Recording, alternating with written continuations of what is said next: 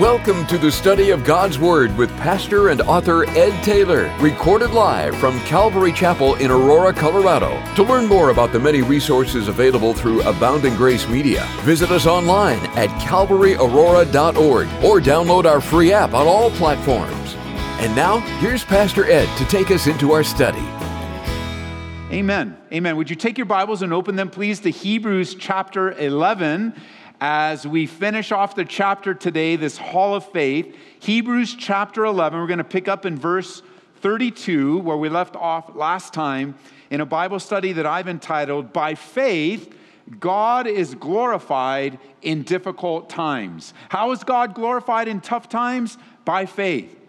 His name goes forth. His power shines brightly. His message is communicated through His church, especially in difficult times. Now you can jot it down. In Romans chapter 10, verse 16, the Bible says, "But they have not all obeyed the gospel. For Isaiah says, 'Lord, who has believed our report?' And so then, faith comes by hearing," and you know the rest, "and hearing by the Word of God." Faith comes by hearing, but hearing comes by the Word of God. And God is telling us that this book, the book that's in your laps, in your hand, the one that you're reading on your phone or your iPad, the Bible brings about faith. Every time you read it, every time you open it, every time you study it, this book, like no other book, is living and powerful, and brings saving faith to those who need it, but also it brings living faith. Living faith.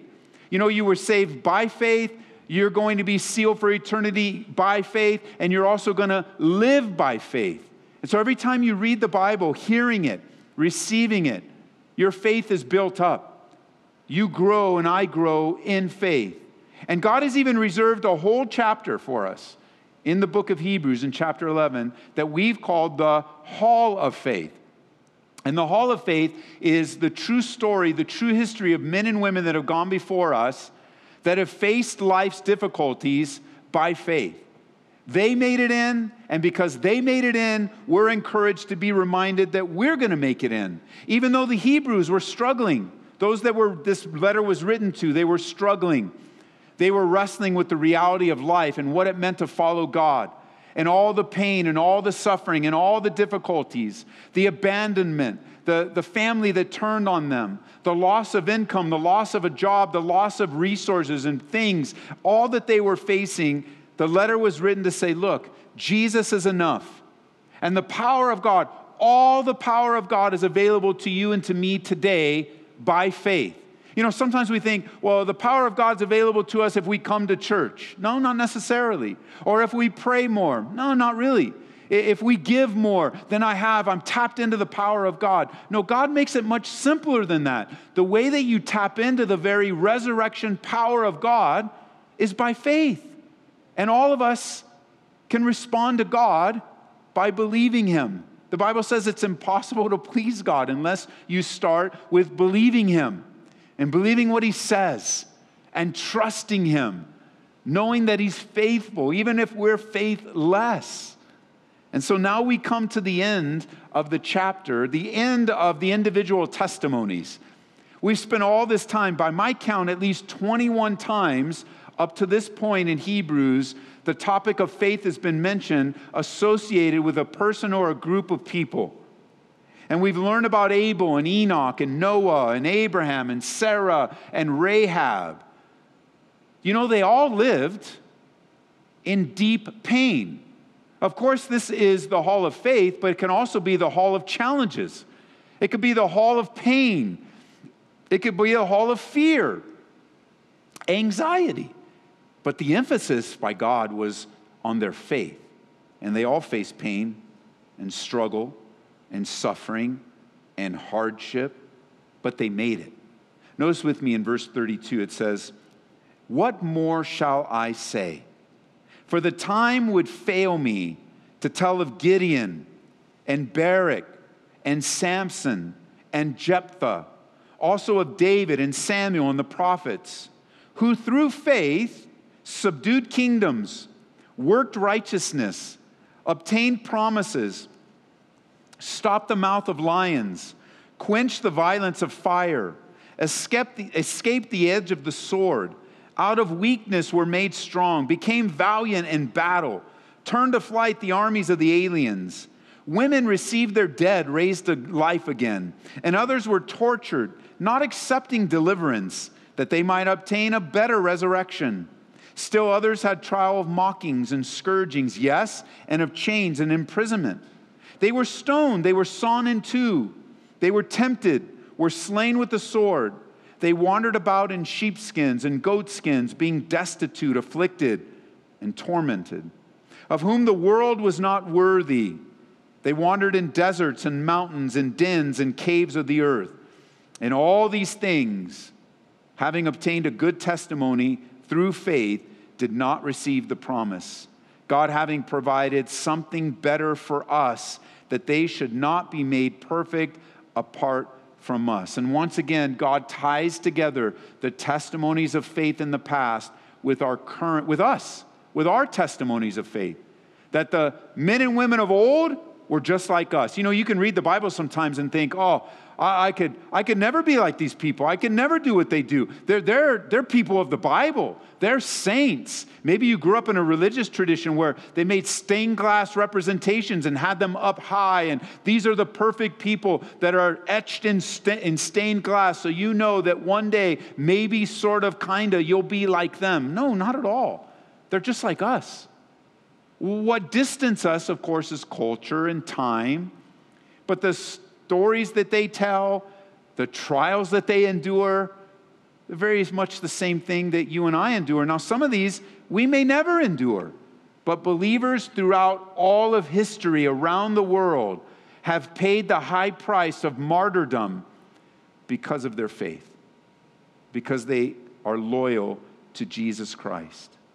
And as we come to the end of these testimonies, we're left in awe of some named and many unnamed that trusted God against all the odds. Maybe you're in a place right now where all the odds are against you.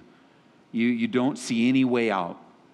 You don't see how God is going to solve it, how God's going to provide, how God's going to come through. You could say it's against all odds. But you can turn to Hebrews 11 and be reminded that you can trust God against all the odds, all the trials, all the mockery, all the pain, by faith. And you know as well as I do. You know as well as I do that there is much pain and suffering and difficulty among us, even right now, in this room, let alone connected to us online and on the radio. There's a lot of pain in this room, in your life and in mine. Life is always a struggle for the believer. Things get more difficult for the born-again believer, not less. There's a whole new dynamic of spiritual warfare that's added to your life. A whole new layer of temptation. Like when you're born again and your eyes are open to spiritual things, you then begin to find out just how far you were from God. Just how many things need your attention. The temptations of life now become greater as now there's a resistance of the Holy Spirit inside, and life is hard. Not only the temptations and such spiritually, but just life. Life in this fallen world. You see, for the follower of Christ, God's ways are not the world's ways. It's so opposite of the way the world does things. And because we're in the world, there's a constant battle of what to choose. Which way will I go? Because the world can be extremely hostile. Have you noticed? Very hostile to the things of God. And still yet there's a layer of you, men and women here today, that you love God, you serve Him with all your heart, and you still suffer. And you still experience pain. There's depression among us. There's divorce. There's abandonment. There's chronic illness, cancer. Some of you have an appointment this week that you were finally able to get with your doctor where they're going to talk to you about the results of your tests. I was reminded again, not that I need to be reminded, but I was reminded again of so many that are at home right now because of the immuno stuff in your body and you've just been alone all this time. I think of family members that have been kept away in convalescent homes and assisted living, isolated, alone. There's addictions in this room. There are people choosing to respond in such a way that brings more pain into their life. There are those that have lost jobs and income, shrinking bank accounts. There's constant pain. Some of you are constantly slandered. Your family's abandoned. We can go on with the reality of life. And each and every situation is to be met by unswerving faith in God. He's the God of the situation. That we're able to walk day by day, step by step, abiding in Christ, where we find our strength and perspective and help in time of need. We're all going to face painful, hurting circumstances, church, let alone the type of trial that the entire world's in today. You know, this is a unique time in human history where the whole world seems to be experiencing the same thing. Now, of course, depending on where you live and who your government officials are, in some areas it's harder than others, and just government overreach and bad decisions, all of that. And yet, everyone's experiencing the same thing. Everything is going downhill for everyone around the world, everywhere, in every corner. This fallen world that we live in, we are all sharing, we're believer and unbeliever alike. And for those of us that live with pain, there's a reminder in the Bible of triumphant faith, victory faith. We serve a God who knows our wanderings. Isn't that good? He collects our tears in a bottle. And he draws near in the most loneliness of times, because God is real and he's near. And God has revealed himself as the very character of love. God is love. And we respond by faith. Notice again now in verse 32 of these encouraging true stories, what more? After at the end, Paul finally just says, what more can I say? Do I need to say any more? Are the 21 examples not enough? Well, even if I don't need to say any more, I'm going to share a few more. And what does he say? From the time would fail me to tell of Gideon. And we know Gideon, Judges chapter 7. Gideon was a man filled with fear, but by faith he made it. God took an army of 10,000. He was just a fearful farmer. And the Midianites come upon the nation, and he takes his army of 10,000, reduces it to 300. Why? Because God wanted to show him that it won't be by his resources, it won't be by his plans, it won't be by all his maneuverings, that God will give the victory. Gideon, I want you to trust in me. And he did. Not only that, notice of Barak. Again, a man fearful, another fearful man. He was serving, remember, Deborah. And this is recorded for us in Judges chapter 4. And because of his fear, God told him, you know what? You're not going to get credit for the victory. Even though he stayed close to Deborah, God used Deborah to bring victory and to kill Sisera. And yet, Barak still makes it in his fear. How about Samson, it says here? Samson, man. Samson had such an up and down life. I know many of you have an up and down life. I really believe he loved God, but compromise got him in trouble.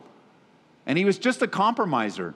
And, you know, for those of you that think you're getting away with compromise, let Samson be a warning to you. You won't get away with it. It will come back to you. It will catch up. Compromise is just a fancy word for sin. And it just will catch up to you. Well, but man, Ed, I've gone away with it for all this time. No, first of all, you haven't gotten away with anything. You haven't gotten away with anything. Compromise is always going to come back. So ask Samson. He died a miserable death, had his eyes plucked out. And yet, even with his bad decisions, he's remembered for his faith. That's how gracious God is to us. How about Jephthah? Jephthah, it says here in verse 32. Jephthah, you'll remember in Judges 11, made the most foolish vow. And even though he had a foolish vow, he fought against the Ammonites. And there was a trust in God, because even in the foolishness of the vow, it was still a vow to the real God and the faithful God. How about it says in verse 32, David. Now we know David. David was a man filled with flaws, sinful flaws, but what a man of faith. His trust began when he was just a little kid. As he grew up in faith and his faith continued to grow, he's tending his dad's sheep, being faithful, killing lions and bears, taking on Goliath. with a slingshot, many faults and failures. It reminded me, each time we have a baby dedication here, my assistant puts the Bibles on my desk so I can write a note to those kids. And I know most of the kids that are being dedicated can't read yet, but I'm writing it to for the moment, not only the moment that they can read it themselves, but maybe their parents will read it to them on a regular basis. It's a basic note about how much Jesus loves them and how God has given this kiddo his word to build on at a very young age, to stay as close to Jesus as possible. Why? Because parents, we have a responsibility to get the gospel into our kids as young as possible, because they're going to grow up. And they're going to grow up either building upon the faith that was put into and deposited into them or not. And David started as a young age, even as your kids can start. And it's never too late to start with your kids. How about this? In verse 32, Samuel and the prophets. Samuel was he was dedicated to the Lord at a young age. And it's amazing as he's listed in this list of faithful warriors and fighters as he stood strong against idolatry and immorality, and against all that would come against the name of God. And he had a school of the prophets training other men to speak forth the word of God on behalf of God in a very hostile time. He made it.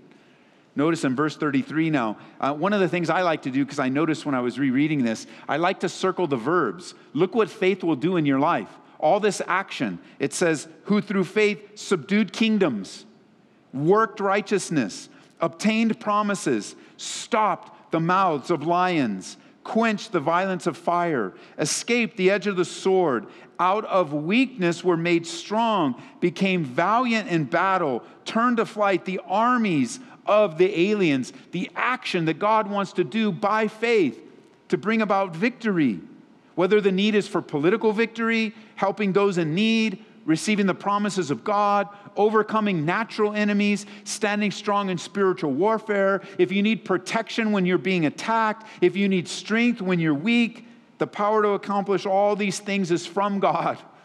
And it's accessed how? By faith, trusting Him, committing your life to Him. You know, I was rereading some of the things in David's life recently as Absalom, his son, betrayed him, and his friends, Ahithophel, betrayed him, and he's surrounded by lies, and he's surrounded by betrayal, and he's surrounded by the desire to destroy him and take him out. And what did David do? He committed himself into the hands of God. He didn't fight back. He didn't come against them. He didn't manipulate the situation. He acknowledged it. He accepted it, and he committed himself into the hands of God. It's so encouraging to know that God has your back. Notice this in verse 35. Faith brought back the dead to life. It says women. The emphasis was on the women that received their dead raised to life again. Imagine that. We know this happened with Elijah and Elisha, that God used these men to bring back life. Remember the widow in Zarephath had her son restored to her? Elisha did the same for the Shunammite woman's son. And here they are. They suffered for a while, great grief and pain, but God was gracious in removing their pain. And He's gracious in removing your pain as well by faith.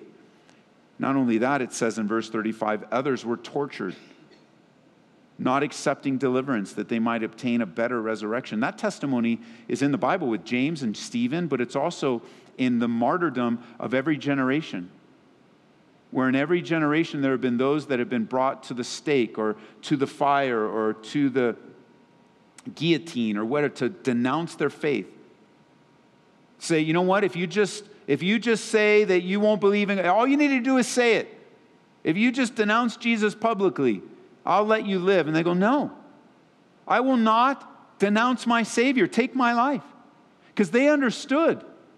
And we're learning to understand. But where they understood what Jesus taught, even before He taught, He says, "What? Remember what Jesus said? What is it that you could possibly gain? What is it that you would get if you were able to gain the whole world but lose your own soul? What profit would come to your life if you had a little bit more money, if you had a little bigger house, if you had a nicer car, if that's what you chased after?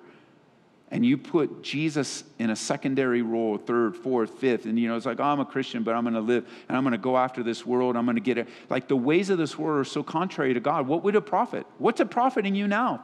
What's it profiting? You have all that you ever wanted, but your walk with the Lord is almost nothing. Jesus would put it this way: seek ye first the kingdom of heaven and his righteousness, and all these things will be added unto you. It's not the other way around. You don't go after all the other things. How many times I've heard this, where there's a calling on a man's life, a calling on a woman's life, and we see it, we begin to encourage it, and then they say, oh, no, I don't have time. Maybe when I get this project done, maybe when I take care of this, maybe when the kids grow up, maybe this, maybe that. And before you know it, their whole life was lived on maybes instead of seeking the Lord. And it's always discouraging. You see, because Jesus said, if you seek him first, those things that are on your heart, he'll provide them for you. If you seek him first, the things that you want will be provided. But if you go after the things first, you may or may not get them. Rust and moth might destroy them. People might break in and steal them.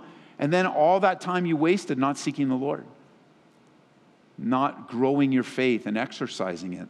I've been reading recently a book on the very, very, very beginnings of Calvary Chapel. Getting through everybody's stories and everything that has an opinion on what happened. This is an eyewitness account of how it all went down back when Calvary Chapel was 20 people. It was one of the original members, ended up writing a book a few years ago. I didn't even know it existed, but somebody lent it to me. I've been reading it. And one of the phrases that jumped out off the page as she was describing Pastor Chuck firsthand, Pastor Chuck Smith, is that he would take steps of greater faith and greater surrender. That's how he set his life up to follow God. And it was noticeable because she wrote it down and she put it in quotes. That he would take steps demonstratively. It would be obvious that he would have deeper, greater faith and he'd step into situations that would require greater surrender. And I had to look at my own life and go, wow, does that really describe my life? Does it describe your life? As you are making decisions, is it greater surrender or is it greater comfort? Is it greater surrender or is it greater ease? Are you taking steps that are requiring more faith? Or are you taking steps where you still are in control of everything and requires no faith at all? Here I'm reminded that through torture, through trials of mockings, it says, verse 36, through scourgings. Remember, scourgings is violent whipping that would lead almost always to death. They would be beaten, chains, thrown in prison for their faith. It seems in trials, people want to do everything to get out of them, to deny they exist, to try to take control and assert themselves. Hey, believe me, in my prayer life, I'm not asking for more trials. I don't think that's wise. It's, oh, Lord, just lay it on. Give me one more. Man, this has been such a long, give me more. Obviously, there's that desire to get out of trials. That's not necessarily bad, but I also watch people want to manipulate the situation so that they don't have to feel the pain that God has obviously allowed into their lives. Why? So that he might draw out greater surrender and greater faith. Not greater manipulation, not greater fleshly response. One of the attributes that James tells us in his letter of wisdom from above is a willingness to yield. So and I know when there's that sense of asserting myself and I'm not willing to yield, that my flesh has been pricked. And I may or may not be living in such a way of greater dependence and greater surrender. The whole chapter 11 of Hebrews, greater dependence and greater surrender. God wants to do a work in us so he could do a work through us. And oftentimes the point is pain. The point is pain. Notice, it says, they were stoned, verse 37. They were sawn in two. History tells us that Isaiah was the one that was sawn in two. They were tempted. They were slain with the sword. They wandered about in sheepskins and goatskins, being destitute, afflicted, and tormented. And then this phrase just blows my mind. in verse 38, of whom the world was not worthy. The testimony of these men and women, the world wasn't worthy to see it or experience it, but God gave it still. I started thinking about that. Many years I worked in the business world. I worked for a mom and pop family company, and I remember God immediately brought to mind when I thought the world's not worthy of a woman I worked with. I worked with her as an unbeliever, and then after I was born again. And I remember this woman. I can see her. She worked in another building next to us, so I didn't literally work with her, but she would come over to our side of the office a lot, and I got to know her and talk with her. And she was a very quiet believer that had a firm belief, very clearly, even as an unbeliever, I could tell. She had a real stern, firm belief in God. And on occasion, she would share the difficulties in her life, like the difficulty in her home and the abuse she suffered at the hand of her husband, and how hard it was to raise her child with a husband that didn't believe in God. And she was telling me all this stuff I didn't even know, but she was sharing her testimony because God was going to use her to prick my heart later on to be born again myself. So she wasn't like sharing the gospel with me all the time. She was sharing the gospel through her life, and I didn't even know it. And she would just start telling me, she trusted me. And I'm like, this is great. Now, one of the stories that was very painful was how she endured the sickness of her son. Her son was very, very sick. And I remember like it was yesterday. I remember the day she told me with tears in her eyes that her son had contracted the AIDS virus. And automatically, there's that stigma with AIDS, isn't there? Well, he must have been in something wrong. He must have been in sin. Nope, he was just 14 years old. He was a hemophiliac. And so he would often have blood transfusions because of if he would hit a wall wrong or he would fall, like he'd get very strong, bruised, and he could bleed out at any moment. She was always fearful, always wanted. And I remember the day she said, but I'm praying for him that God would heal him. And she was steadfast for her son. And I remember fast forward a couple years when she came to tell me the news that her son had died of AIDS, that God didn't heal him, and how her faith was steadfast, and that she just continued going forward moment by moment, day by day. Things didn't get better for her.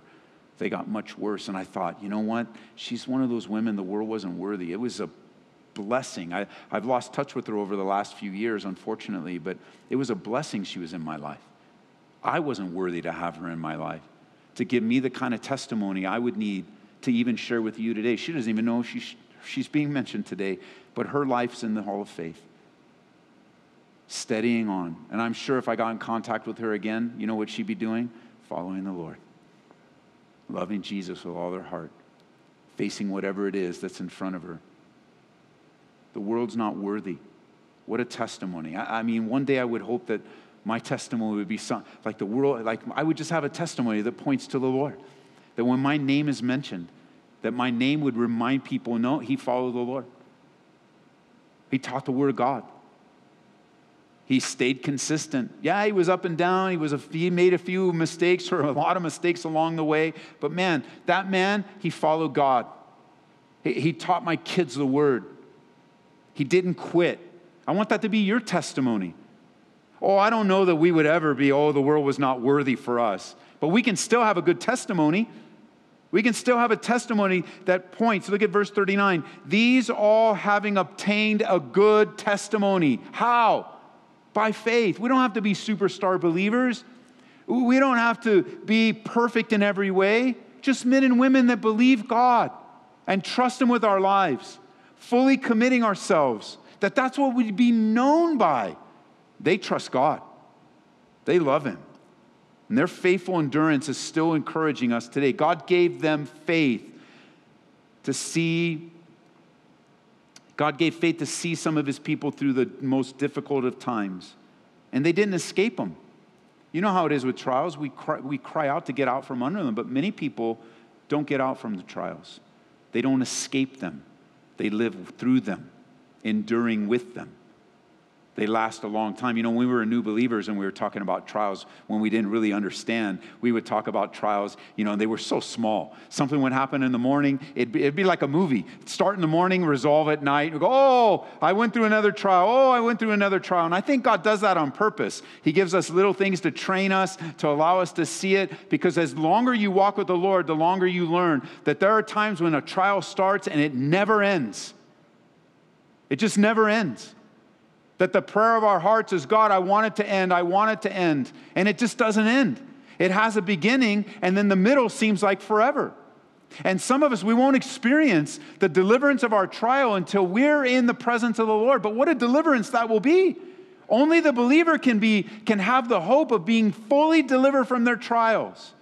If not in this life, definitely in the life to come. But here we are. Trials have started, but they haven't ended, and it's hard. How are you going to make it through? I mean, you could share with me every detail, and I really don't know what decisions do you need to make, but I do know this. You need to trust in God.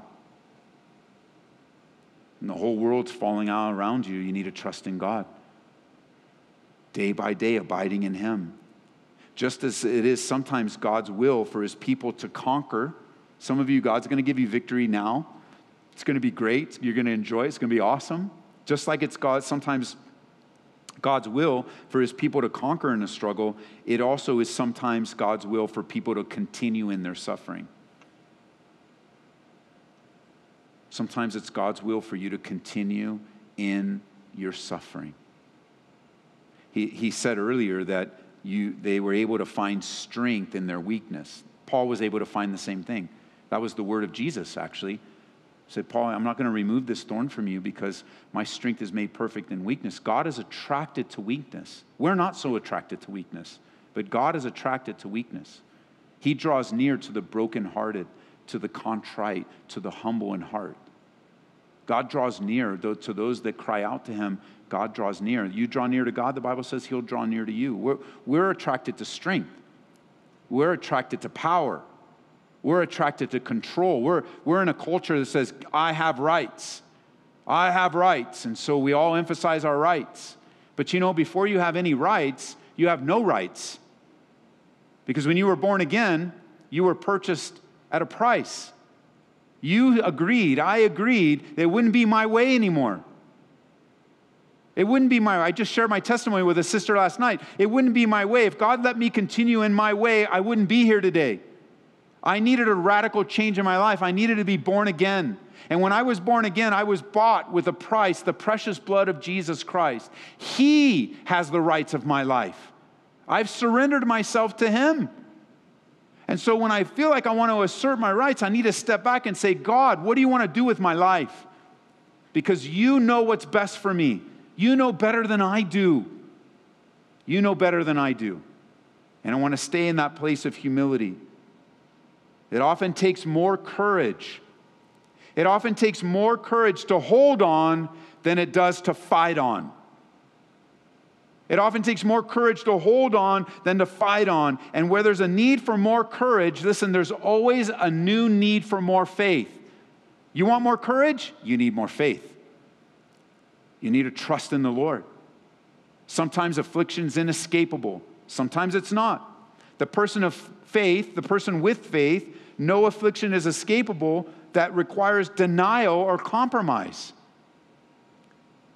What is easy to escape for the worldly person is not so easily escaped for the believer, because compromise can't be part of your tool.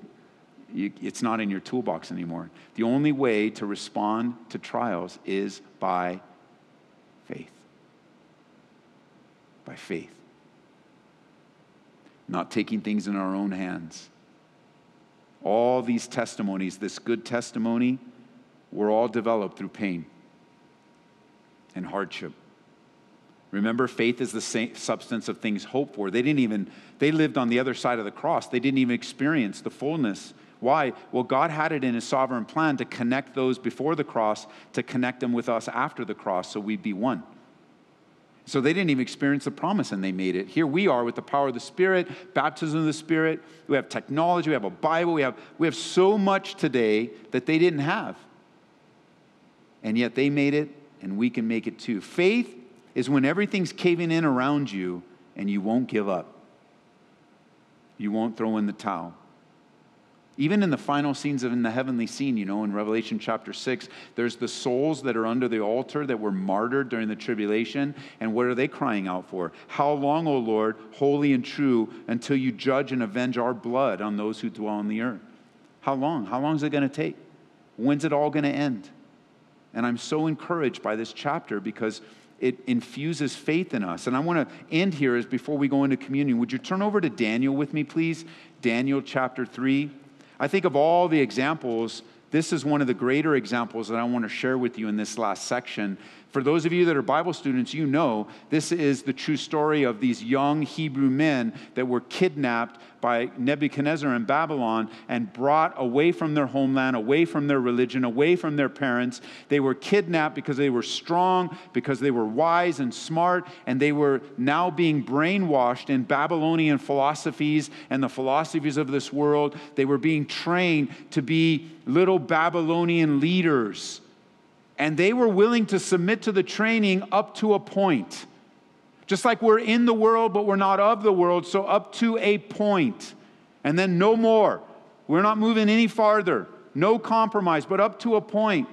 Shadrach, Meshach, and Abednego, listen, they not only had a decision to make, but they were witnesses to everyone else. I don't want you to forget this. In the decisions you have to make, as you're making decisions for your own life and your own family, you are a witness to your kids, to your neighbors, to your coworkers. You're either a good witness or you're a bad witness, but you're a witness nonetheless. And how you respond to pain, how you respond to difficulty, how you respond to unfairness has a bearing on those that are close to you and those that are watching your life. Because people were watching these kids when they refused to bow down. Notice with me in verse 13. Nebuchadnezzar comes in rage and fury. He gives a command to bring Shadrach, Meshach, and Abednego. They brought these men before the king. And Nebuchadnezzar, verse 14, spoke saying, "Is it true, Shadrach, Meshach, and Abednego, that you don't serve my gods or worship the gold image which I've set up? Now, if you're ready at the time you hear the sound of the horn, the flute, the harp, the lyre, the psaltery, in symphony with all kinds of music." You know, when you hear the music and you fall down and worship the image that I've made, good. But if you don't worship, you'll be cast immediately into the midst of the burning fiery furnace. And who is that God, little g, who will deliver you from my hands? There's a lot to be unpacked here, but little does Nebuchadnezzar know that these three young men are a witness to him. And God is going to use these three young men and their loyalty to God and their respect to the king, and he's going to use all that in their life to prick Nebuchadnezzar's heart. Not yet, because right now he's angry, he's out of control. And he goes, "Look, I heard you guys won't bow down. If you bow down, it's over. Just bow down. That's all you need to do is bow down." And notice their answer, and this is the emphasis that I want you guys to see. Shadrach, Meshach, and Abednego, verse 16, answered and said, "O Nebuchadnezzar, we have no need to answer you in this matter." And basically they're saying, we've already made up our minds. You can bring us back 1,000 times, but we don't need to answer you in this. It's already done. And here they explain to him, if it's the case, if you're going to throw us in the fiery furnace, so that's what you want to do, our God, whom we serve, is able to deliver us from the burning fiery furnace. And he will deliver us from your hand, O king. Now listen, the fiery furnace in your life, you can say with these young men, my God is able. Your God is able to deliver you.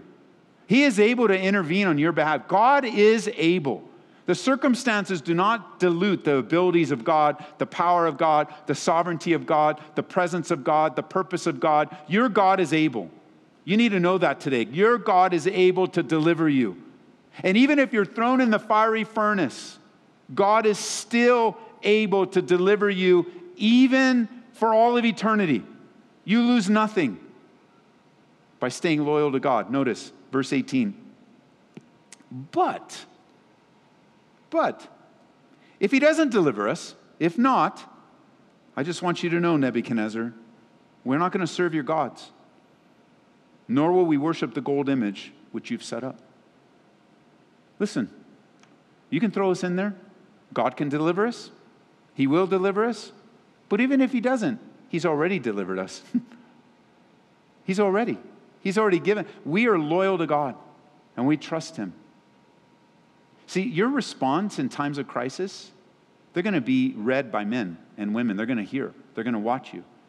And if you, like as the church, the light and the salt of this earth, look like the world, sound like the world, freak out like the world, that's not much of a testimony. It doesn't really speak of the faithfulness of God or the power of God, or it doesn't really speak of, you could say this, it's really a faithless response to crisis. When you're trying to control things, it's really a faithless response. The more faithful response is to stand there and say, I will not compromise. And God will do what he's going to do with my life. But you, King, you don't control my life. I've already made up my mind and my decisions before the Lord.